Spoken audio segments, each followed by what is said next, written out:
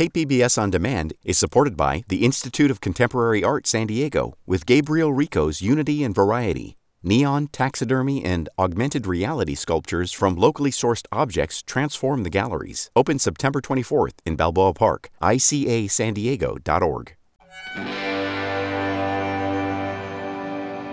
From So Say We All and KPBS in San Diego, welcome to Incoming, the series that features true stories from the lives of America's military told in their own words, straight from their own mouths. I'm your host, Justin Hudnall.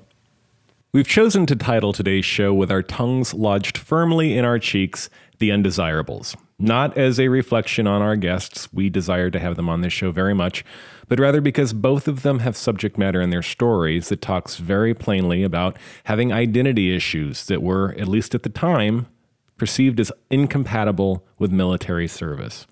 Anthony Mole, who served during Don't Ask, Don't Tell as a gay man, and Elizabeth Pryfogle, who wrestled with mental health issues that she felt she had to keep hidden lest it impact her career as an officer in the Marine Corps. We're going to start off our show with Anthony Mole, a lecturer now at the University of Baltimore and formerly of the U.S. Army's Police Canine Section, among other assignments. One of those other assignments included serving as a trainer for the military's Don't Ask, Don't Tell policy, which I have to interpret as somewhat of a loaded, fraught, maybe subversive kind of a joke. It certainly made me laugh, because Anthony identifies as queer and has before he even joined the Army. And so with that unique perspective, we're going to let Anthony tell you the rest. The former service members on stage are at the end of a tour of duty in which they have acted as the face of a law that said those who love members of the same sex were unfit to serve openly in the military. The president, smiling, signs a paper on the desk, and a bill is transformed into law. They call it a repeal. We call it a wrong made right. He signs it with 2 boxes full of pens, a strange standard applied whenever new laws are signed, and when he is finished, he looks out at the crowd smiling. He slaps his palm down on the table. This is done. In December 2009, I don't come out of the closet. I should say, I don't come back out of the closet. I was out at 16, but the aforementioned law pushed me back into 8 years of a strange sort of bullshitting. Even though many people seemed to assume that I was queer, I wasn't allowed to say it, or to hold hands, or to go on dates anywhere near bases where I was stationed, or to visit the barracks room of other queer soldiers without the heart-thudding fear of being burst in on. I don't come back out for 2 more months, despite being hired by the biggest gay and lesbian nonprofit in the country. I'm on separation leave time spent at the end of my contract for the sake of making my last day of work arrive a few weeks earlier. This means that although I'm out of the Army, I'm still, technically, in the Army on paper. For a few weeks after I take off the uniform, something keeps me in, keeps me silent. I've yet to escape a sense of duty about the Army, a sense of what I should and shouldn't stand for as a representation of the modern soldier. It's also fear that keeps me in. Irrational fear, really. Fear that I'll lose my veterans' benefits. Fear that I'll be pulled back in. Fear related to years of listening to my peers and bosses talk about how they'd kick a soldier's ass, or worse, if they knew he was gay. I've yet to repair the injury caused by being fearful for years that I would, at best, be asked to leave. That I would be told that I don't belong. In December 2010, only a few people in my office know that I date women. I've been seeing the same woman for a few years now, but here in this gay office in D.C., everyone assumes that I mean boyfriend or husband when I say partner. When I came back out earlier this year, I did so in the most theatrical of ways. Although it's hard to call it coming out, no one suspected I was straight at that point. The day I formally got out of the military, the day the ink dried, the day any real risk in doing so disappeared, gay blogs across the country shared a letter that I wrote to the president, calling for an end to the law called Don't Ask, Don't Tell. In the letter, I come out as bisexual again, and I brag about my silent service. To be honest, at this point I identify as pansexual, something akin to bisexual, but rejecting the concept that gender and sex are binary and uniform concepts. Because the letter is a rhetorical act, a marketing ploy aimed at right-leaning audiences, I keep it simple. Even in my reemergence, I act cautiously. I am limited. In December 2009, before I go, I'm not exactly passing for heterosexual. In uniform, I am not a towering presence. I have a slight lisp and overly groomed eyebrows. I often forgo the required beret in my uniform because I don't want to mess up my hair. I don't hide that I've got a gay job lined up in DC. In this hyper-masculine, heteronormative culture, I stand out. I'm also the non-commissioned officer assigned to lecture my unit on the regulations regarding sexual harassment, equal opportunity, and the current policy restricting open service for gay and lesbian troops in the military. This isn't punishment or an inappropriate joke on the part of my bosses. I volunteered for this position. The last presentation I gave on these subjects wasn't much different from the rest. A few dozen troops in their uniforms packed into a classroom as I flipped through a slideshow presentation. The goal of the Army's equal opportunity policy is to ensure fair treatment of all soldiers. I tell them again, the same mandatory message they heard last quarter and the quarter before. When the part on don't ask, don't tell comes up, I feel the room get quieter. I feel as a stillness on my skin, as if these warriors were holding their breath. Or not. The truth is, very few soldiers really gave much consideration to the rule. Even in this conservative culture, most of the people who have to work every day don't seem to care anymore. It's a non-issue nowadays.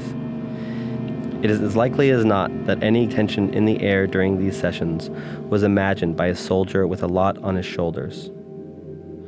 There's no constitutional right to serve in the armed forces, I tell them, reading from my slide. The presence in the armed forces of persons who demonstrate a propensity or intent to engage in homosexual acts would create an unacceptable risk to the high standards of morale, good order, and discipline, and unit cohesion that are the essence of military capability. I don't mind saying it. It's not masochism. It's relief of pressure. The chance to talk about it. The chance to speak, however bent. In December 2010, I am still keeping my hair short on the sides, although now I grow it into a wide, mohawk-type mess on the top. I am wearing dress shirts and ties for the first time in my life. But because this is a trendy, modern office, trendy for DC at least, I'm not in a suit. Jeans and button-ups aren't out of place here. On Fridays, when it gets casual, I wear a t-shirt, which shows a collection of tattoos I amassed while serving. Short sleeves in the office bring about another first, being considered butch. So you got all your tattoos when you were in the Army? A member of the field team, the attractive guys and gals who go out and get petitions signed, asked me, as he leans onto my desk and lifts the sleeves of my shirt. I love guys with tattoos, he says as he smiles before strutting away. Here in this culture, where everyone is assumed gay first, my tattoos, my novice sense of style, and my history in the military present me as almost a tough guy, a little bit butch, probably a top.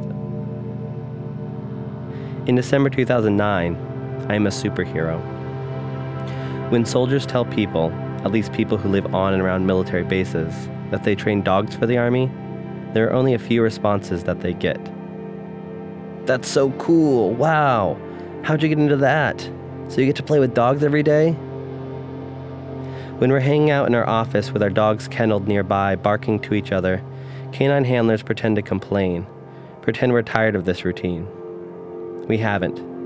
We love when the vest with canine printed at the back that we wear over our fatigues.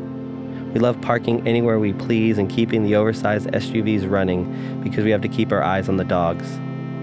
We love wrapping our leashes around our shoulders or letting them hang off our belts so everyone can see. We like silently encouraging people to ask. It's the attention. It's the fact that we're being zipped around the world to search for bombs.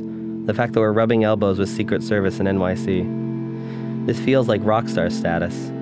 It's among the reasons that so few handlers are in a rush to leave the military. What is it that you're going to do when you get out?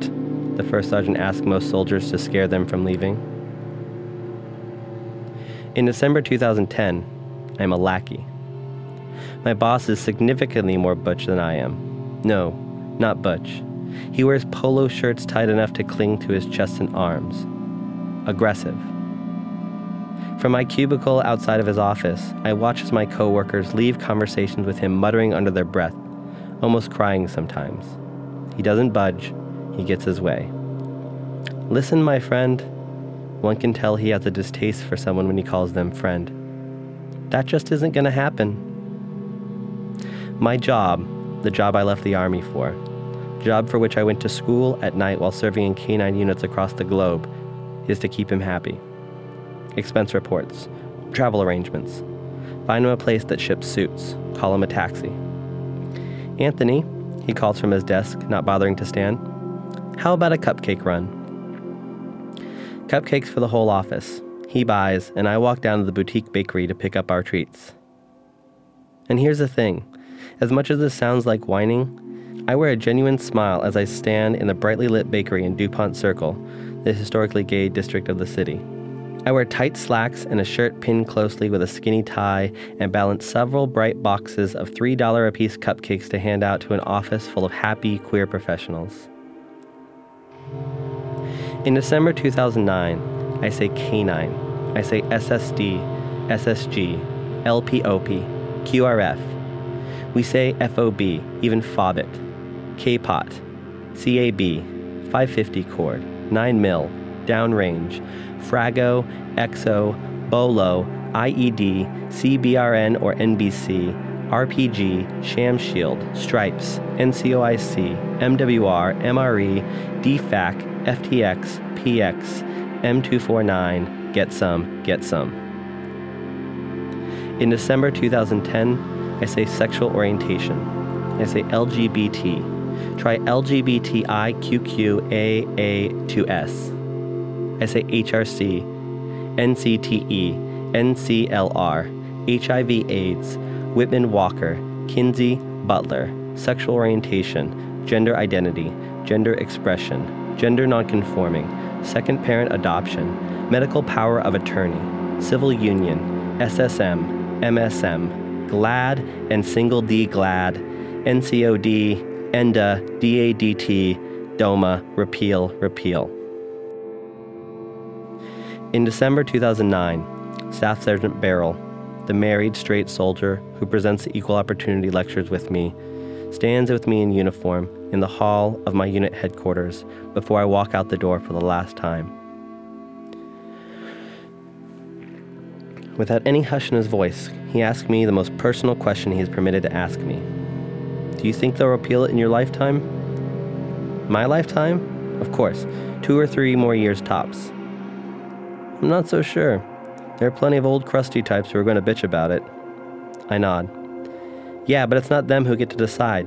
This is going down. We've got a Democrat in the big house and a campaign promise.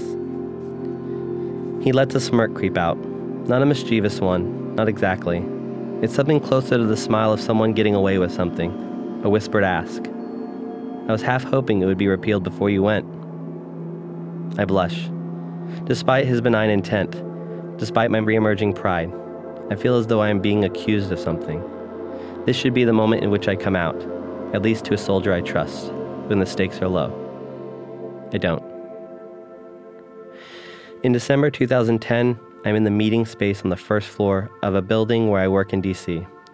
The space is all glassy and milky white surfaces, floor-to-ceiling windows, plenty of light. Today there are rows of chairs and a projection screen set up for those of us who aren't down the street watching firsthand the president sign this bill into law. I've been misty-eyed all day. I could barely keep it together on the subway train in, so I know that I might lose it when the live stream starts. I sit in the back with my cup of coffee, my legs crossed as I lean forward at the edge of my seat. I've got a lot on my to-do list today. Expense reports, blog posts, and celebratory cupcake run, no doubt. Still, today they will cut me some slack. As the stream begins, we watch as the camera scans the crowd. The gay congressman is there. There's the Arabic linguist who the Army asked to leave, and the pilot kicked out just before retirement. There's Eric, who lost his leg during the first push into Iraq. Hey Anthony, a blonde coworker with a sweet face and kind eyes, sits down beside me in a t-shirt that reads, "Repeal the ban." Didn't you used to be in the military? Yeah, I tell him. Used to. I smile with some resignation, keeping my eyes on the screen as they well up. I smile with a small amount of embarrassment, with a small amount of pride. As the morning sun slips in through the window behind my seat, I smile.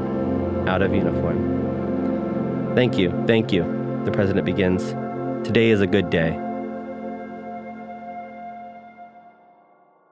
Let's start at the very beginning. Would you mind telling us about what your impetus was for joining up in the first place?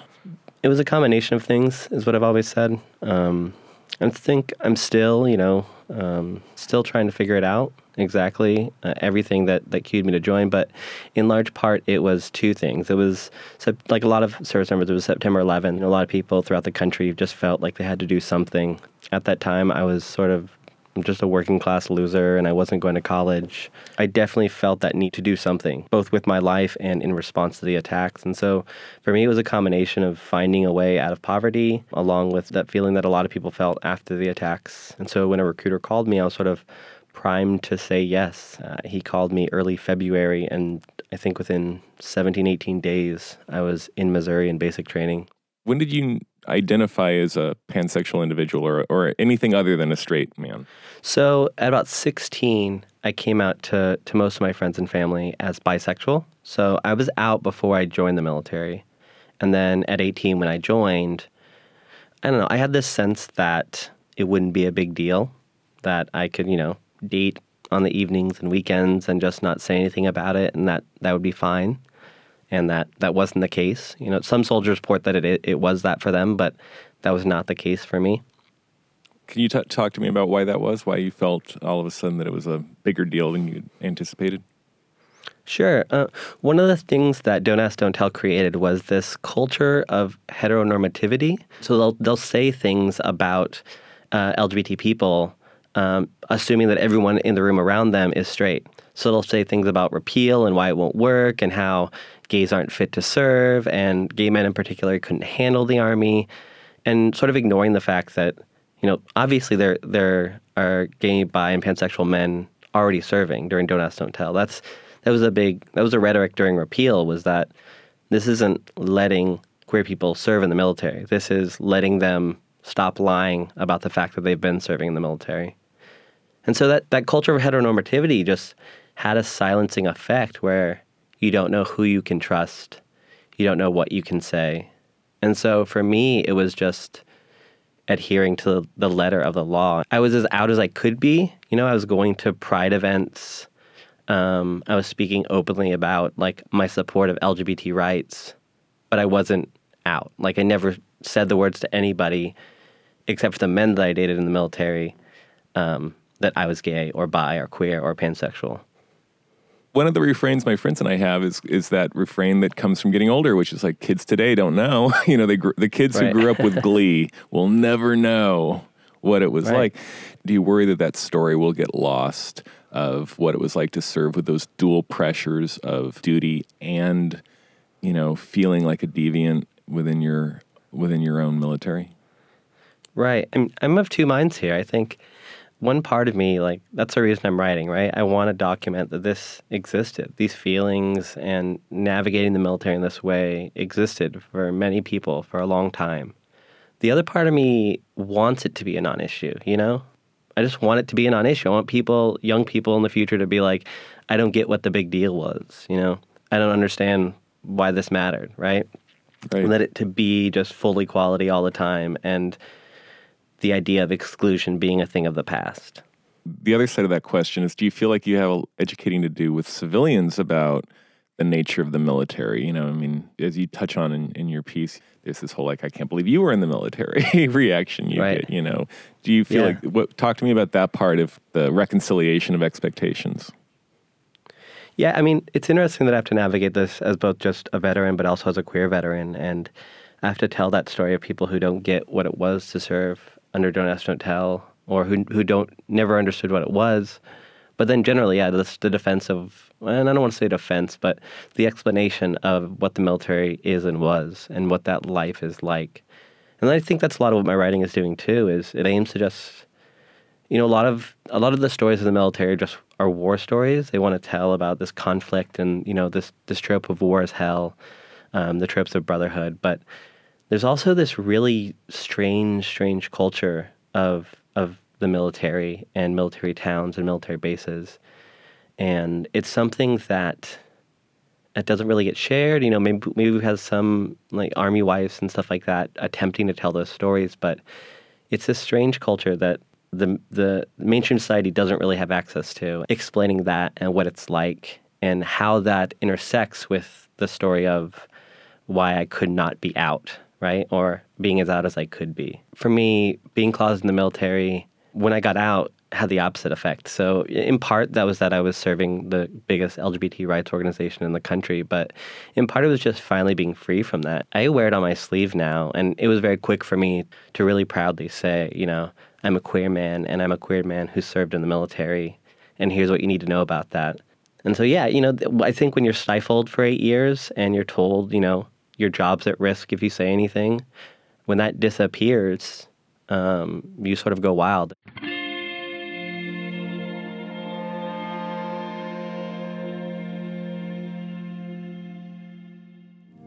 In the photo, you can barely tell which is which. One of us is squatting down atop a Humvee, pretending to point toward the horizon somewhere over your left shoulder.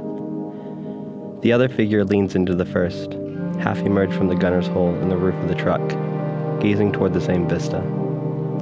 Both figures are clad in camouflage uniforms, both topped by turtle-shaped helmets.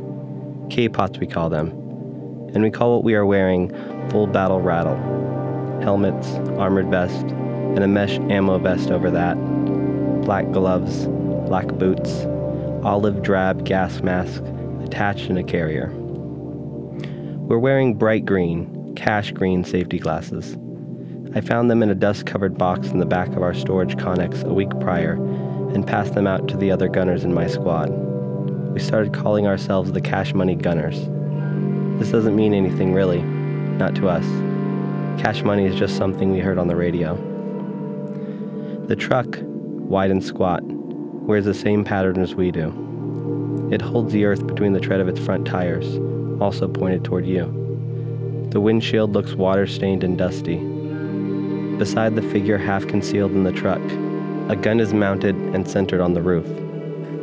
You might miss that it is a gun. Maybe to you it's just an odd metallic attachment to the truck, an antenna perhaps. You might miss that the perfect black circle near the top of the object is a barrel pointed your way. It's a grenade launcher, Mark 19. To us, it's used to hurl up to 375 40mm grenades outward toward whoever we're told.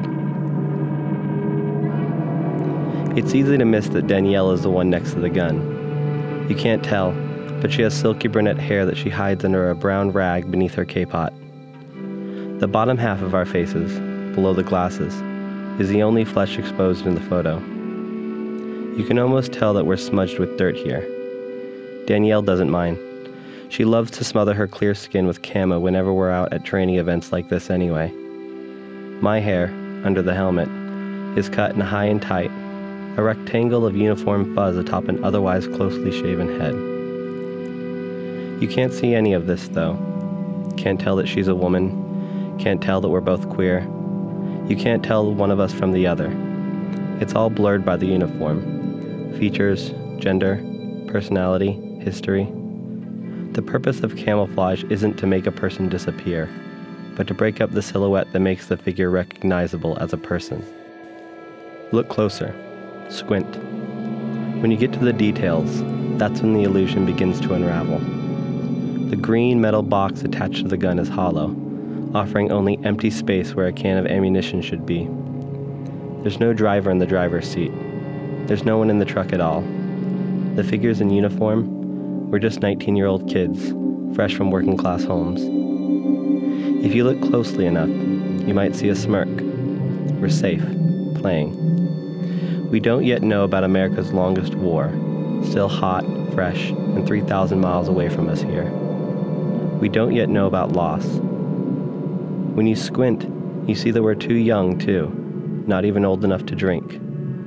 It's hard to tell because of how we're dressed, because we're dressed in the uniform of aggressors, because you're staring down the barrel of a gun. Think of how many shots like this one exist.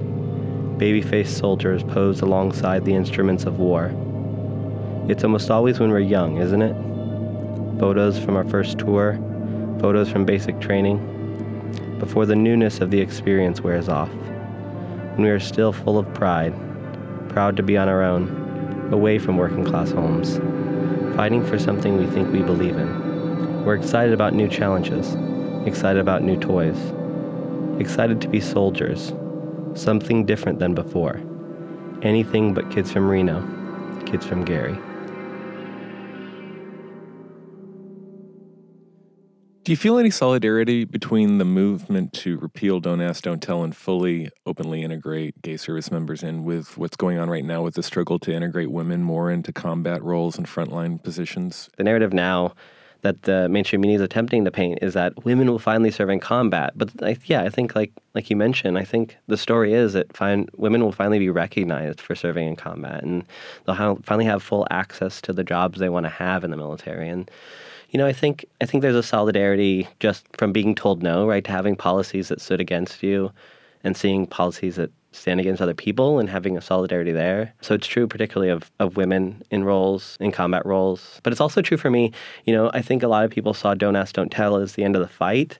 And organizations like the Military Partner Organization and Service Members Legal Defense Network, they're continuing the fight because transgender Americans are still kept from serving openly in the military. In the last few months, we've got some traction that's finally being repealed. Yeah, I've seen backward solidarity too among LGB service members, among trans service members and trans Americans who want to serve, and among women who have served and who will serve and who are serving. What advice would you give to a self-identified queer person who came and talked to you about wanting to join the military now? It's a good question. That's a really tough one for me. It always is. For any person who wants to join the military, I don't know that I believe in what the U.S. military has been asked to do over the last 20 years. And so I don't know that I believe in that service being unstained. Anthony Mall, thanks so much for being on Incoming. Yeah, thank you for having me.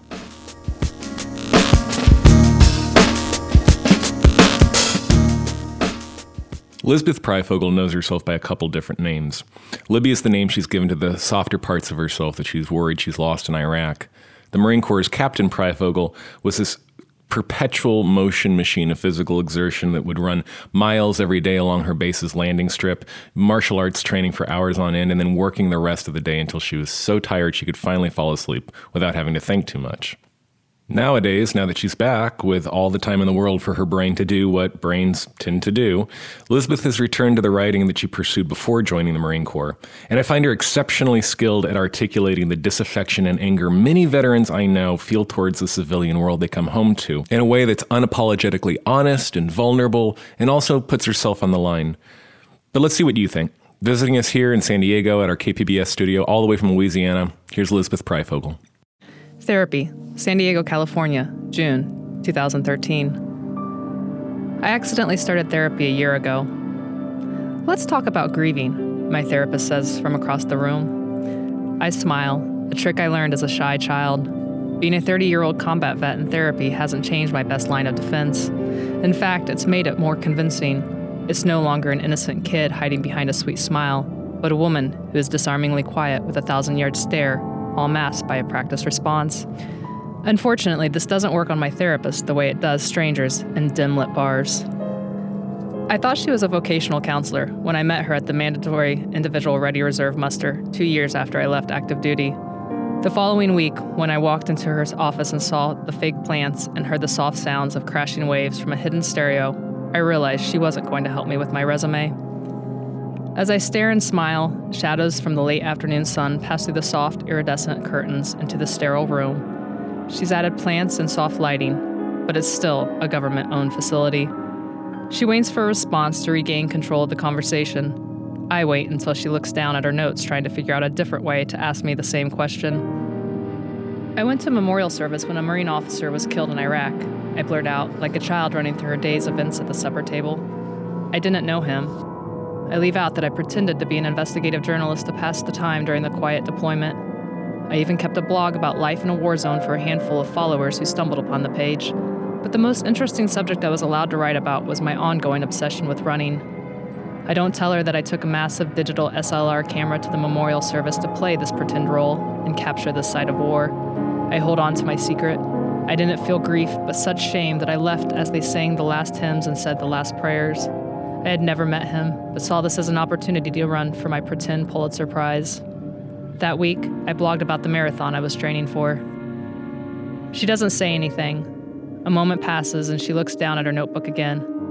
About a year ago, a captain that I used to hang out with died in Afghanistan. I didn't really know him either, but he was the housemate of an ex-boyfriend. I didn't go to any memorials or anything, but I remember reading about it online. It seems strange that I knew him, and now he's just gone. My voice trails off as I watch her entire body relax.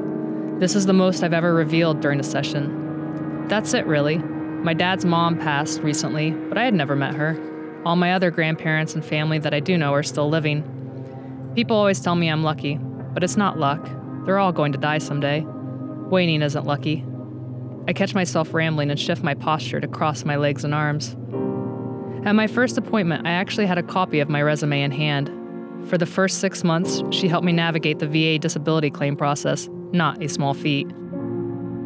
Then it was just habit to make my next appointment at the end of the hour. She tells me she's treating me for transition disorder, even though I returned from Iraq more than 3 years ago.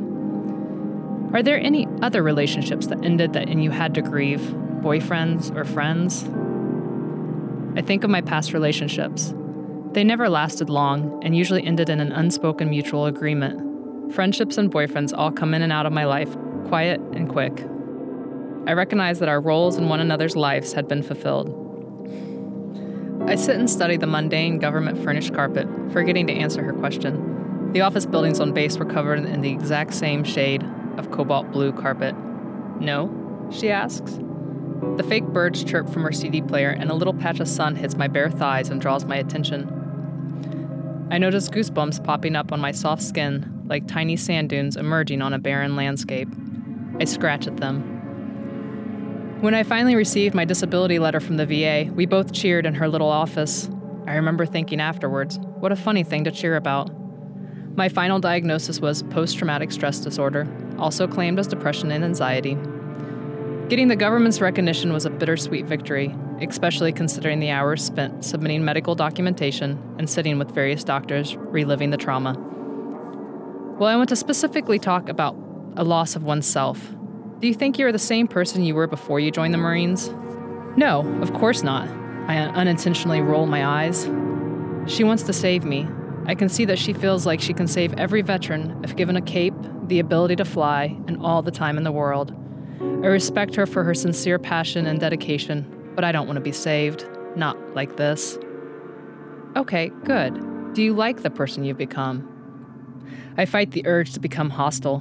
What kind of question is that? I want to snap like an angry teenager, but she has never been anything but kind to me. Instead, I simply shrug my shoulders and say, I am who I am. It simply is what it is now. I hate the cliche phrase that has become an answer for everything from the meaning of life to receiving a moldy pastry at a cafe. I hate that while it has become an everyday phrase, it's true. It is what it is. I am who I am now. I don't like who I've become. I don't like the chemicals I was exposed to, the vaccines they injected in my bloodstream, my acceptance of killing another human being in the name of war. War. For an act so big, the word just seems too small. No, I don't like Captain Pryfogle, who sits in therapy out of habit. I like Libby, but she's a POW, or MIA.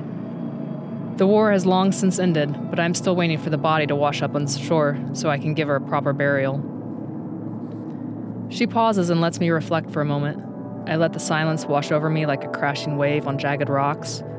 The cold discomfort of who I've become envelops my skin, seeping into my bones. I catch a glimmer of the emotional being I once was, and a chill runs down my spine. My whole body trembles like I'm having a petit mal seizure as the wave washes Libby back to sea. My stomach burns as sand enters the cracks and crevices of the stone wall Captain Pryfogle pretends to be. What she doesn't get is that I need to be the hero of my story, not a damsel in distress needing rescue by a motherly shrink. You need to mourn the person you were, my therapist interjects, ending our staring contest. You can never be that person again, and you need to mourn that loss in order to accept who you have become. She starts reading the names and definitions of the universal stages of grief. Her voice is flat, like I just need to put a check in each box and move on to the next. Denial, anger, bargaining, depression, and acceptance. She makes it sound like a simple equation. Giving up 24 years of being Libby plus stages of grief equals moving on. I wonder if this will last forever. Will she just keep making appointments in a sad attempt to rescue me? Will I just keep showing up because of my OCD we haven't discussed yet?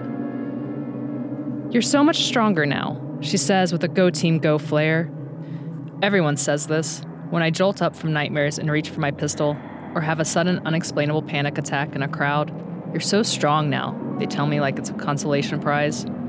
You're so strong, they say, but what they really mean is, you're a Marine. I thought you were supposed to be tough and fearless. They always use that word, strong. Yes, I'm stronger now. The Marine Corps made me tough. Strong enough to stifle the emotions that used to make me human. Tough enough to beat out the individuality that made me Libby. Yes, I'm strong. I'm step right up and see the strongest woman in the world, strong. But nobody tells you what the cost of this strength is. Nobody tells you that you have to be stronger than who you were so you can kill her. I was tricked. Now I have to mourn the person I was, and I didn't even give her a fighting chance. She had strengths too. They were just different. I'm waiting on my therapist to give up on me. I've withdrawn so much that everyone else has given up and moved on. Why can't she? I think about Libby, the girl who dyed her hair purple because she thought it was pretty and brought out her green eyes. The girl who didn't walk through the grocery store but tap danced through the aisles for no other reason than she really liked to tap dance. The girl with so much energy that her dad nicknamed her Tigger. Libby, the girl was brave enough to move to Scotland and then later New York City. Both times she was flat broke, but fearless and faithful.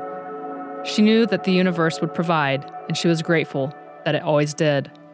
Happy, but physically weak and emotional. I think about Captain Pryfogle, the woman who joined the Marines because her dad told her she wouldn't make it. The woman who learned military tactics and how to give a 5-paragraph order like she was ordering a meal. The woman who led Marines in a combat zone, who shouted kill over and over again until killing another human being wasn't questioned by her instinct for survival of the species. The Marine who runs marathons, lifts weights, has a sculpted body, knows how to kill someone with just her hands, and given the right circumstance, would execute without a second thought. She appears strong and callous, but is broken and sad. Some days, the weight of her decisions and the things she saw are too heavy to carry, and she can't get out of bed. On those days, she thinks of the rockbiter from the never-ending story. She remembers the scene after the Nothing has swept away all of his friends and left him helpless and alone. He looks at his hands and says, "They look like big, good, strong hands, don't they?" I always thought that's what they were. The Nothing has taken Libby, and no matter how resilient Captain Pryfogle appears to be, she's left with nothing but big, lumpy rock hands. But I am strong now. We're not the people we used to be, and we need to accept who we are, my therapist says, as a soft acoustic guitar plays over a flowing river in the background. She likes to remind me that she is also a veteran. I like to remind myself that she was in civil affairs instead of trained to kill, she was trained to help. I bite the side of my tongue because the pain occupies my mind and stops me from crying. I don't want to mourn the person I was before the Marine Corps. I knew and liked her. I don't know this person that wakes up every morning at 04:30 and inventories the lines on her face. Who is this person who goes to work in drab-collared clothes and does what she's told in order to collect a paycheck? I don't like this woman who can't remember the last time she sat with her sisters and laughed until she snorted or tap danced through the grocery store. Okay, I think we've gone over enough today. When do you want to make your next appointment? My therapist closes her PTSD guidebook and opens her monthly calendar. I take a long, deep breath and let out a sigh of relief. I schedule my next appointment to visit Libby in the cold, dark prison, holding her on an indefinite sentence. She walks me to the front office. I say goodbye to the veteran student workers at the front desk who look younger and younger each month. They all smile too. I drive home breaking the speed limit and swerve in and out of lanes. What I don't say in therapy is that sometimes I wish I had died in combat. I wake up, I go to work, I do what I'm supposed to do, and in the quiet of the afternoon I daydream of a world without me. Who would fill my position at work? Would my boyfriend be dating someone else? How would my life be memorialized on Veterans Day in my small Indiana hometown? I dream of a world where I died as a hero, a world where my life had purpose. I dream about how others would grieve me, Not the woman I've become, but the girl they knew. The girl who didn't train her mind to kill in the name of war. The girl who laughed, explored, and wrote obsessively in her journals. If I die now, I'll be a blurb in the San Diego Union Tribune and the lives of those around me. Of course, I'm not waiting on my therapist to give up on me. I'm waiting for Captain Pryfogle to give up on Libby. Why won't she accept that Libby is never leaving the internment camp holding her? I make it home safe in spite of myself. I open up a journal I haven't touched in months. I write the date and time and scribble out my answer. I can't grieve the person I was because she's still out there. Everyone else has moved on, so it's up to me to find her. The following month, I forget to go to my appointment. My therapist never calls to reschedule. The first question I like to ask everybody is, tell me about the decision to join the Corps. You mentioned it briefly that it was a way to prove your father that you could do it. Expound on that for me. It was a really hard time in life. I had gotten back from New York. After college, my whole life, all I wanted to do was move to New York City and be a writer. And so I did that. And after sleeping on couches and floors, I decided that that's not what I wanted to do anymore. And then when I came home, I'm the middle of 5 kids. It was very bad transition. I didn't have a car. My parents live out in the middle of cornfields. I rode my bike 15 miles into town for a job interview and ended up getting hit by a van. And so after all of this, I got in a fight with my dad, who told me that I was worthless and I should join the military, but they wouldn't take someone as worthless as me, which is completely not my dad. Like, we're really, really close. So when he said that, it just triggered this instinct in me. I went up straight upstairs, had to log onto the internet using dial-up still, entered in the Google search, just went Marine Corps, Army, Air Force, and just entered my information. And that was just kind of, the Marine Corps was the one that kept calling me back, even though I was ignoring their phone calls, and I just followed it through. After I initially met the recruiter, it took a full year to actually go to officer candidate school. And yeah, there were many times I would start to doubt myself, but it was more of a, I can't do this, I'm never going to make it, so it doesn't matter, because unlike enlisting officer candidate school, you can quit or you can get dropped or you can break. There were 59 women who started in our platoon, 28 of them graduated. And the whole time that I was at OCS, I was like, I'm not going to make it. I'm just going to, eventually somebody will see that I can't do this and I'll be dropped. And I just kept making it through each step of the way. For a long time, I wanted to, more than anything, I wanted to go to infantry officer school, which at the time, 7-8 years ago, I guess longer than that, I guess 10 years ago, that was not an option. Now women actually, they are taking volunteers. And so that was a driving force, though, was I'm a woman and I want to do this. Back in the cornfields of Indiana, tell me about, what were you reading? What were the books that got you into writing? I was always the student who never read what I was supposed to be reading in class. I remember in college, I picked up a copy of J.D. Salinger's Catcher in the Rye. I remember reading it in my computer science class, and that was like my favorite book, but never had to read it for an English class. And if you told me to read it, I wouldn't have read it. I remember reading The Things They Carried was a big one on just his style and voice and his thoughts on the military and his philosophies. Tell me about how it played a role after the enlistment process. Every day, I kept, like, when I was struggling mentally to get through it, I just told myself every day, like, this is an experience. You're only going to have this experience this day, today, and you can write about it later. And I kept journals all through the process, even though I don't read them. As the harder it got, I just kept telling myself, this is an experience that I can write about. You can use this for your writing. And so I just kind of created, in my mind, there was the Marine and then there was the writer, and I just kind of separated the two and then just kept pushing forward with my potential career in the military. Do you remember when the idea of leaving the military or coming home began to produce anxiety rather than a sense of comfort? The whole deployment, we had a countdown. Every day you were counting down to the next. And kind of OCS, you had a countdown until graduation. And then, so throughout my entire military career, there was this countdown. And I remember when I arrived back in San Diego, I didn't have any family. I had a couple friends that met me at base.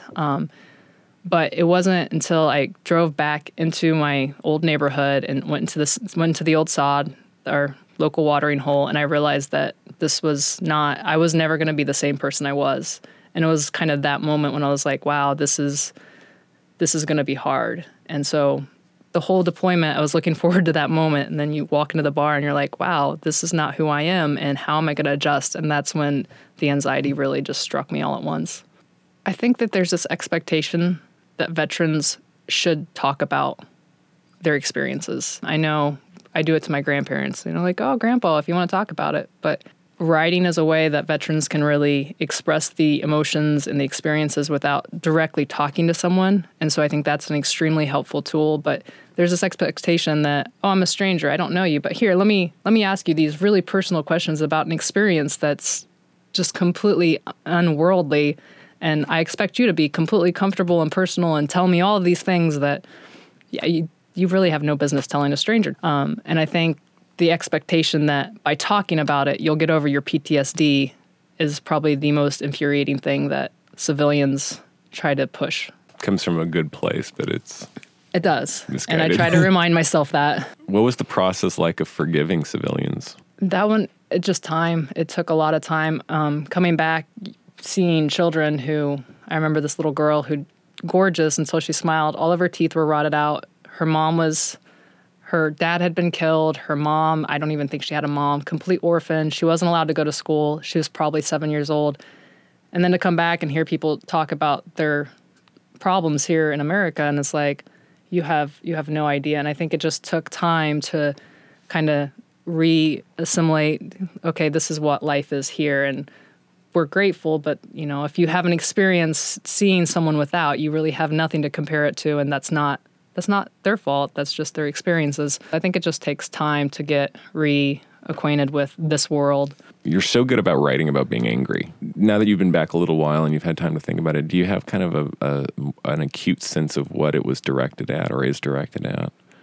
I think most of the anger was, and I didn't know how to express it at the time, was at the system, the Marine Corps, the government, for putting us in that situation to begin with. And you have no way to express that. The whole system's broken. So it just comes out at innocent bystanders asking you, oh, how was your experience? Let me try to come up with, a conversation where I can relate to you. And it's just all this anger would come out, and it wasn't their fault, but just mad at the fact that we were there, that I was there, and then mad at myself that I put myself in that situation to begin with. I think a lot of the anger was for that, a lot of it towards myself.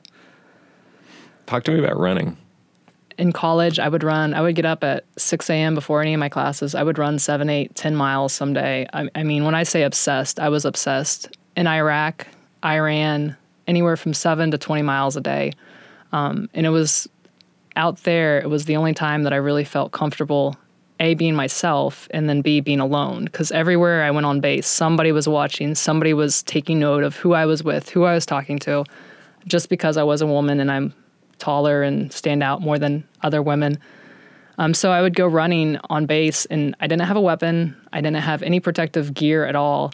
I would pass by. There were Ugandan guards that guarded the gates to and from the flight line. And every morning I'd pass by and be like, Jumbo, and they were the nicest people in the world. But at the same time, every morning I would look at them and be like, there they are with a loaded AK-47. And here I am in shorts and a tank top, but it's okay. I think it was kind of my way of daring fate. Like, if something's going to happen, if somebody's going to bomb this base, let it be now. I'm not protected, and I'll show them. I don't know who I was going to show and what I was showing them, but just kind of my way of taking control of the situation that I had no control over. I had to be was one of 3 women in my unit, and the other 2 women I didn't work with. One outranked me, so we couldn't really be friends, so to speak. So I was just out there by myself. I mean, I had my female staff sergeant. I had my Marines we all worked together, and we knew each other very well, but really didn't have anybody I could talk to or confide in or even be friends with, because the rumors would be, oh, you're a female, he's a male. Obviously something's going on. To America, September 2008, San Diego, California. How was it? People ask, smiling. They talk to me as if they are connected to the war in Iraq, connected to the service that they were too lazy, too undisciplined, too political, too whatever to join themselves. Hot and sandy, I answer, refusing to feed their idea of glorified war, already reinforced daily by MSNBC, CNN, Fox News, and more. Oh, they reply, the smile fading from their face when I give them a cold stare to make them wonder if I killed any Hajis, ragheads, camel jockeys, or any of the other offensive terms we are taught to call the people we are at war with in order to dehumanize them until they become our enemy. Are you going to have to go back? They ask with a dramatic sympathy. It's as if I'm awaiting orders for either parole or execution. They never consider that we don't mind going, that this is our job, our choice, what we do to pay our bills, feed our kids, pay off expensive college loans. Civilians don't understand that we are Marines. We don't need pity when we deploy. It's what we are trained to do, what we volunteer to do. I don't know. It depends on what unit I'm with after I PCS, or if I can get attached to a team on an IA billet. I throw out as many terms and acronyms as I can to boggle their civilian brains. Again, a blank stare. I don't explain that PCS means permanent change of duty station, or that IA billet means individual augment. Both mean you're assigned to a different unit, mission, people, maybe even a different war. Do you want to go back? They ask, ignoring my acronyms. I wouldn't mind going to Afghanistan, I answer out of habit. I have learned that the crazier I make myself appear, the fewer inappropriate personal questions they ask. They change the subject when they realize they can't empathize with my response. Instead, they focus on simple things, like the weather. How hot was it? Their relentless curiosity about a world they will never experience should be flattering, but instead it makes me sick to my stomach like I'm caught in a sandstorm inhaling too much dust again. The week before we left, we had a barbecue, and at 8 p.m., it was still 110 degrees outside. It was at least 115 during the day. On our way home, we had to stop in Kuwait for 4 days. There it was closer to like 120. I don't tell them it snowed in January. It's not my job to fix their misconceptions. Wow, that's hot, they say in their most enthusiastic voice. I don't remind them that under flak jackets and Kevlar helmets, carrying a day-pack rifle and a pistol, that it's more than hot. It's unbearable. They ask about the sandstorms, the bombings, the people, but all they know of war are images from television and retold stories from nephews, distant cousins, or someone who knew someone who went over there at some point. Yeah, it's hot, I shrug. I didn't used to be this cynical or this brazen. I don't feel salty or even sad. It's like I no longer live my life and instead watch it through a television screen, waiting for the character that looks like me, sounds like me, but isn't really me, to react to the various situations invisible producers create from an office offset. My friends try to be supportive, but they don't get that the only support I need is to be left alone. They volunteer to help move my stuff out of storage, stuff I don't want anymore, but I tell them I can manage on my own and hire movers with the money I saved up over the deployment. As I unpack, I wonder why I bought this stuff in the first place. Clothes and trinkets that once had meaning, jewelry and coins that I insured for their value. It all seems like a burden to move into my latest temporary living arrangement. I dream of giving everything I own to the homeless man in the corner of my new neighborhood, who stands at the intersection and holds a sign every night that reads, "Homeless vet suffering from PMSD, post-marriage stress disorder." But his grocery cart is already full. He doesn't have room for my trash too. I roll down my window and give him all my cash and spare change instead. A friend comments that he probably spends it on booze. Good for him, I think, as I roll up my car window, without smiling and turn the corner, watching the man count out my spare change in the rearview mirror. He always looks disappointed in my charity of leftovers from the day's expenses. Sometimes he throws the coins at my car and screams expletives. I simply drive on, happy that I'm not the only one having a bad day. It's only been 3 weeks since I arrived back in the States. I spent 6 months in a combat zone, and what do I have to show for it? A couple more medals and ribbons to pin on my dress blues, cheap souvenirs from the various Haji shops on base that I toss in a box labeled stuff I don't need, bags under my eyes from insomnia, a headache from another hangover. My friends drag me out so they can brag and tell strangers that I'm a Marine and I was in Iraq, that I was there and now I'm home. Safe, they announce to their captive audience. People thank me, shake my hands, and buy a round of drinks. No thanks, I'm good, I say, but another beer and a shot is ordered anyways.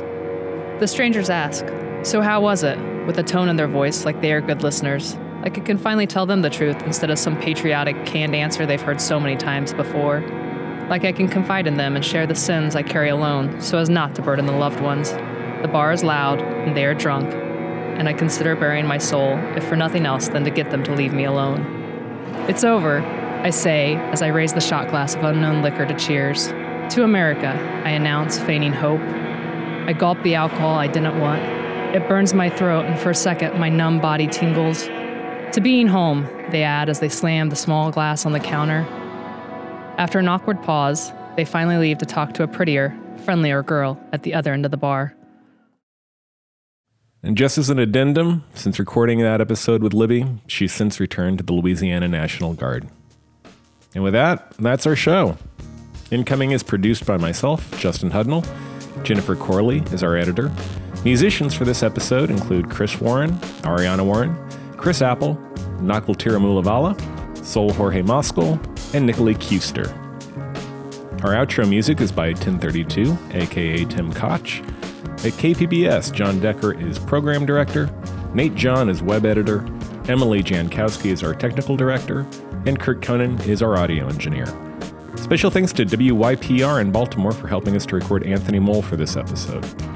Funding for Incoming is provided by the KPBS Explorer program, the Veterans Arts Initiative of the California Arts Council, and listeners like you.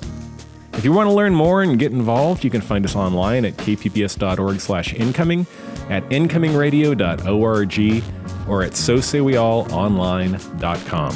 This is the 10th episode of Incoming. We really hope you've been enjoying what you've heard so far. So by way of a sign-off today, we're just going to give you a brief preview of episodes coming up down the road. Thanks for listening. We'll talk again soon. Roy Scranton, thanks for being on Incoming. I'm the author of the novel War Porn and Learning to Die in the Anthropocene. Hi, my name is Matt Young. This is Doug Bradley. I'm a Vietnam veteran. For the Marines at Khe Sanh, music provided release from the uncertainty, isolation, and sometimes stark terror that reached from the front lines to the relatively secure rear areas known as the air-conditioned jungle. Sometimes I'm asked, what was it like in Afghanistan? It was paperwork and PowerPoint slides, car bombs and ice cream, tediousness and grief, pride and camaraderie and guilt. A place I couldn't wait to go home from, and one I secretly hoped they'd send me back to. To get used to that, there's just so many people not doing their jobs, and there's no consequence for that whatsoever.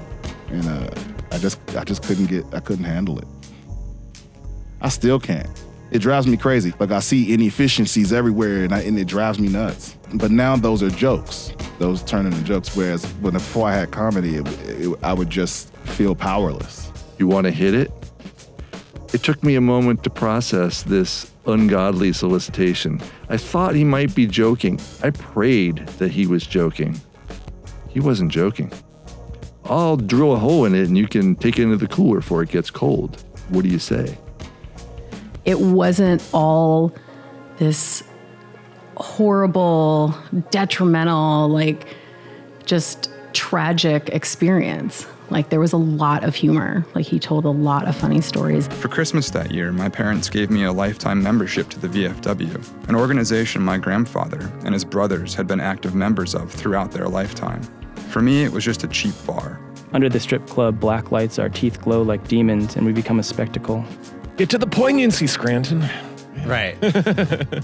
That's great. Cool.